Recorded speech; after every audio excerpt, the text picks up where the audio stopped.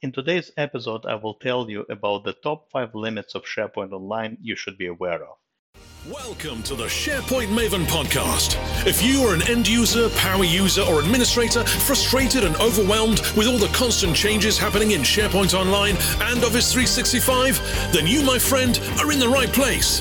Each week you can expect easy, insightful, and actionable steps that will help you correctly set up and adapt to SharePoint and Office 365. And now, your host, Greg Zelfond. Hello again, this is Greg from SharePoint Maven, and welcome to episode number 39 of SharePoint Maven podcast. So today I want to talk about the limits of SharePoint Online that you as a user must know and must be aware of. Now, just to be clear, SharePoint Online has lots and lots of different limits and boundaries that exist. However, some of them, to be honest, you will never encounter in your lifetime. For example, a file size limit in SharePoint Online is 100 gigabytes. Unless you're doing a video production of War and Peace, you will never ever encounter this limit. Or another limit that exists in SharePoint Online is that you can create a maximum of 2 million sites in SharePoint Online. Try exceeding that. I doubt any organization will ever encounter this specific limit. So the limits I've chosen for this particular episode are what, in my opinion, the top 5 limits that you need to be aware of and that you will definitely encounter when using SharePoint. As a matter of fact, majority of these limits, if not all of them, have already been encountered by some of my clients and blog followers. For each and every limit, I will provide a brief overview of the limit, of the limitation, as well as provide with ways to mitigate it. The first limit to be aware of is probably the most famous limit we have in SharePoint. It has to deal with the large document library. Now, in the past, we used to reference this limit as the 5,000 view item limit. The 5,000 view item limit really does not exist anymore in modern SharePoint. However, the large document library limit still does. Now, I actually recorded a separate episode altogether on this very topic. If you reference episode number 35, the whole episode is devoted to the subject of large document libraries and how to mitigate them. Just to give you a brief summary of this particular limit, if you put a large number of files and folders into a single document library, it will pretty much become unusable. You will encounter all sorts of issues when you try to perform certain operations like renaming a file, setting unique security on the library or folder, creating views. You will start having issues with OneDrive synchronization and different sync conflicts, and OneDrive sync never been able to catch up and synchronize properly. So how do we mitigate it? Well, don't put more than 20,000 documents in a single library. That's how we mitigate it. I mean, essentially, the only foolproof way to mitigate this large document library issue is to avoid having a large number of documents in a single library. So you would need to create multiple libraries, maybe even multiple sites, but at a minimum, multiple libraries to assure that no single library has an awfully large number of documents, large number of files and folders in a single library. Limit number 2 that you need to be aware of is called 400 character URL limit. It is usually related to the previous limit I was talking to you about. It's usually related to indirectly to that large document library issue. And the limit most often occurs when you migrate from file shares to SharePoint Online. Let me explain to you what this whole limit is all about. As you create your folders and subfolders and then upload files into those subfolders, all of these folders and the file name, they become part of the URL path. So if you pay attention to the URL path in the browser, as you click through folders and subfolders, these folder names essentially become part of that folder path. And the limit for that folder path is 400 characters. It's very important to note that it is the relative path. So in other words, if you have, let's say, your site called accounting, and then you have a document library called invoices, and then whatever folders you have in that document library, it's only the names of the document library as well as folders and file that count. You could have a really long name for your site. Doesn't really matter. Again, it's only the document library name plus all the folder subfolder names plus the length of the file name. That's what counts.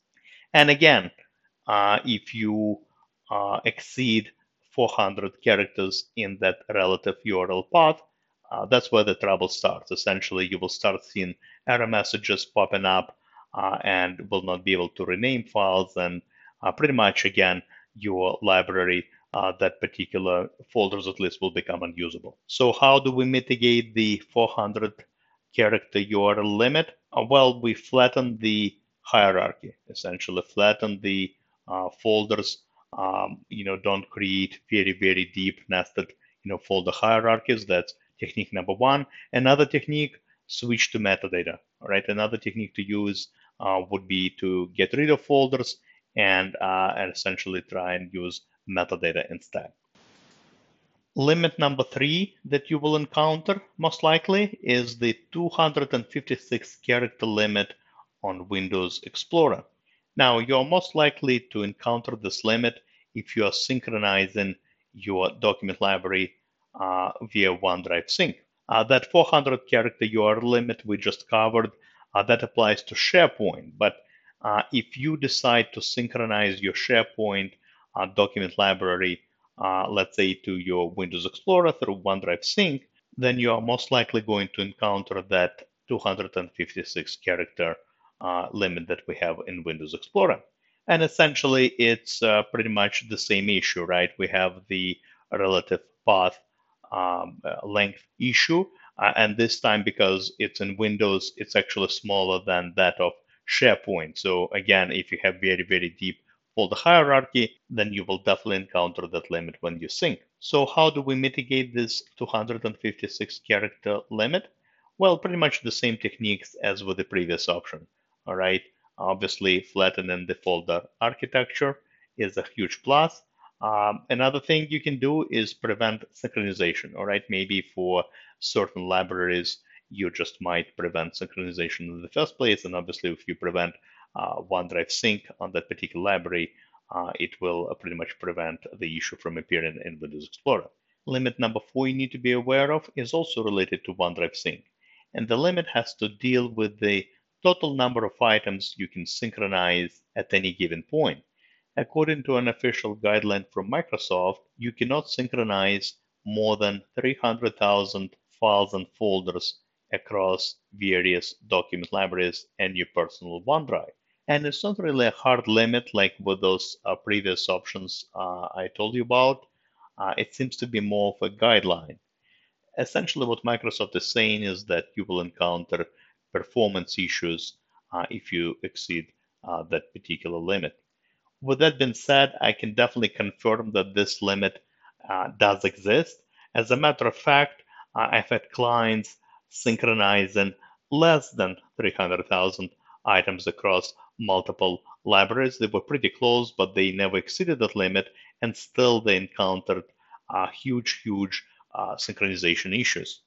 Because what would happen is, right, you have all this, hundreds of thousands of, files and folders synchronized from different libraries, maybe your personal OneDrive, and if you make a change, right, behind the scenes, it has to check for delta for the changes that occurred, and pretty much there are lots and lots of documents to check and go through. So you will end up with a situation where a OneDrive sync, will constantly be spinning.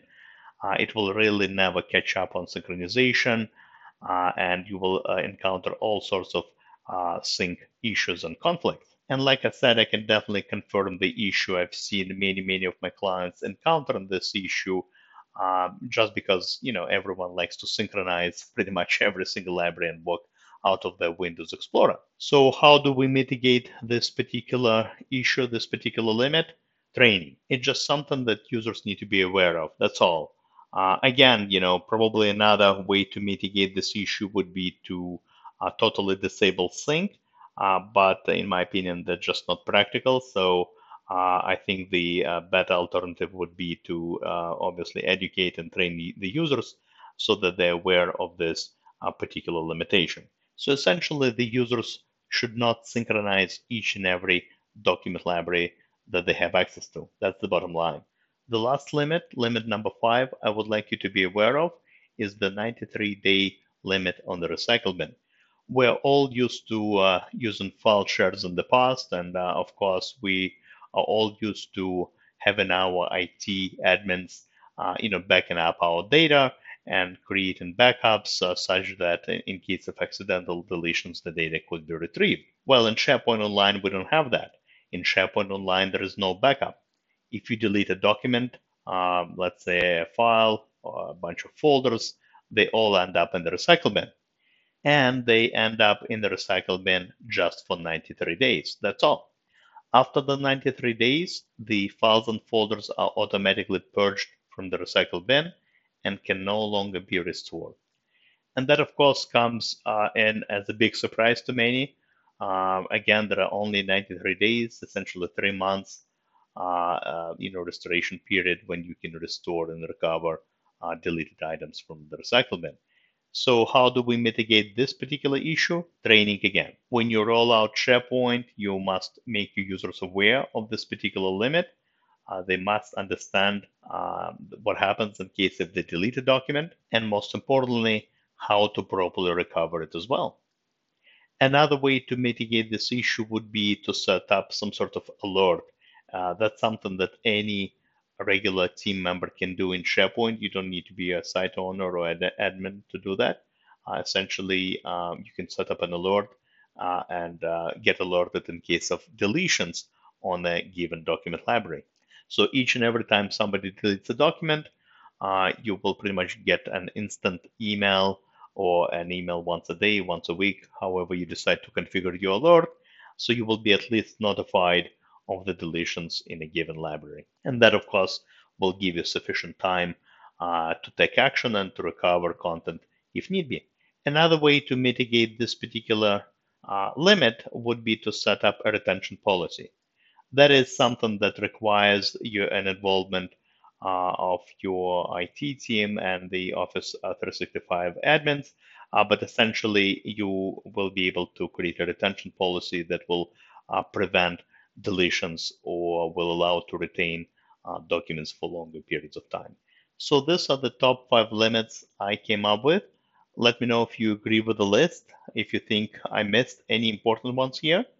We'll be happy to hear if you encountered them and how you mitigated them as well. So yeah, drop me a line at greg@sharepointmaven.com. We'll be happy to hear from you. But for now, wanted to thank you for listening. Hope to see you on my blog, sharepointmaven.com, and talk to you next week. Goodbye. Thank you very much for listening to the SharePoint Maven podcast. If you enjoyed this episode, please head over to the Apple Podcasts app and leave a review.